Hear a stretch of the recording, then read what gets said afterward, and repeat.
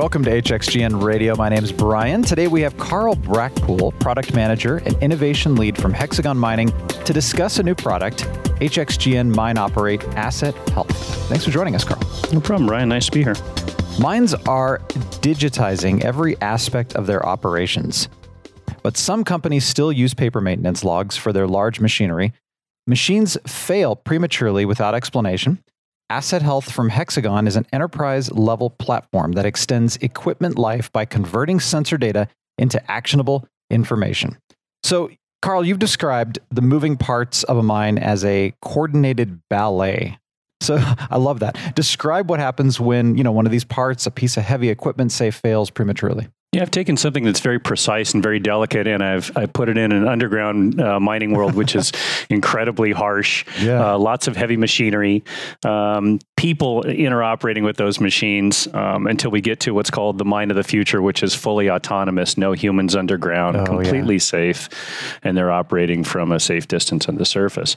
But until we get to that point, I look at it as either a ballet or let's call it air traffic control. Essentially, you're looking at things that are blind to you, and you're hoping that the screens are giving you information at the dispatch center on the surface or at the desktop level, or even somebody on a radio can't see what's going on underground, and you may have as many as 20 different sections working at any one time. So 100 miners, 50 or 60 pieces of equipment, and you're trying to coordinate all of that stuff.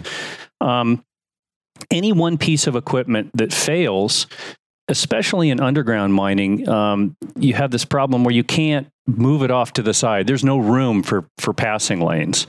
For surface mining, it's a little bit easier, and we're launching the product, HXGN Mine Operate Asset Pro, around predictive analytics and the health of these machines, first in the surface world, and then we're going to go underground with it. So in the surface, we set out to do three things with this product, and that was to completely create the next generation of fleet management system and architecture. The second thing we wanted to do was build a data visualization, the dashboard, the thing that you interact with, the user experience and user interface, that was better than anything in the marketplace. And the third, which is the most amazing piece, is the predictive analytics using artificial intelligence and machine learning, which our data scientists I think are the best in the world over in Heerbrugg, Switzerland for Hexagon. Now, mines are paying for machines with far more sensors than ever before, but some are still using paper maintenance logs. What are the opportunities being lost on these? Well, there's two things there. Obviously, if you're using paper or Excel, that's very archaic, a little bit pedestrian. And the mining industry is not known for jumping ahead and trying new things because the margins are incredibly low for the volume of revenue that they make, and the cost of extracting material from the ground, especially at what you call low ore grades, very low percentages of your target material, your metal. So if, say, you're going after copper and it's only 3% of the rock, you have a lot of extra rock that you have to get rid of, and those are the things that are called tailings. So in those situations where you have very lean margins, the mining industry historically is 5 to 10 years behind on innovation adoption. And what we're trying to do is close that gap. And the manufacturers of these giant machines are adding more and more sensors because it's in their best interest to have a piece of machinery that's giving you information.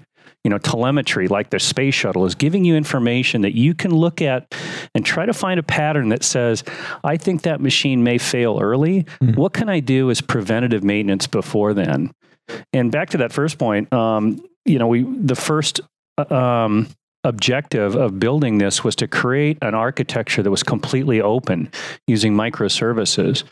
And that's really where IoT is going. So we made this connection instantly with IoT, the censored truck, everything's connected on board the truck, and every little minute instrumentation or instrumented thing on board the vehicle is giving off some sort of data, and you just smash all that data together, and eventually you're going to start seeing patterns that your experience or the naked eye can't see.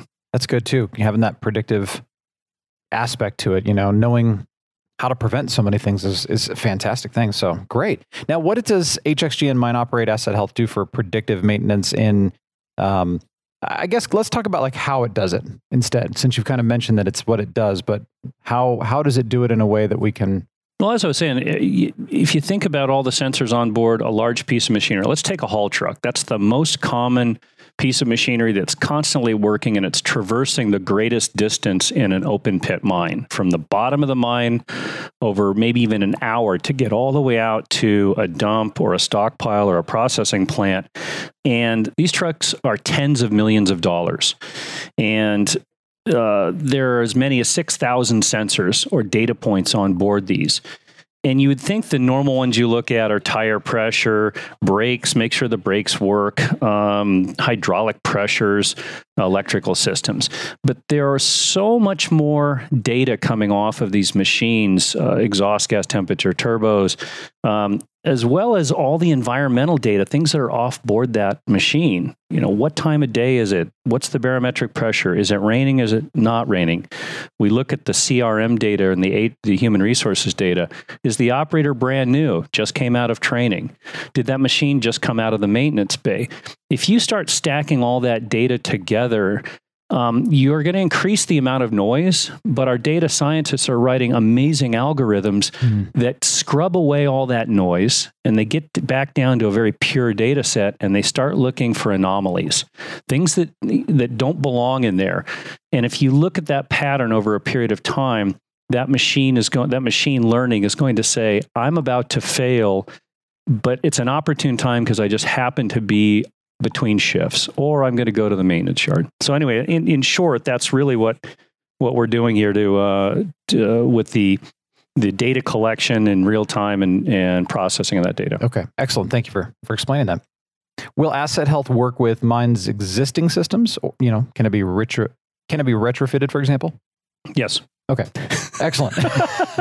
I'm going long on the other answers, so I'll give you an easy one. Sure. Yes, of course it can. Remember when I said that one of our objectives is to create a microservices architecture where each little service, the data collection, the data algorithms or the analysis, the dashboarding, data visualization, the predictive maintenance, all of these things are little services that if one of our customers want to use their own, say, dashboard, like Microsoft Power BI, they want to use their own data collection tool on board, they slot it right in. We are as close to open as any of the original technology manufacturers out there here in Hexagon.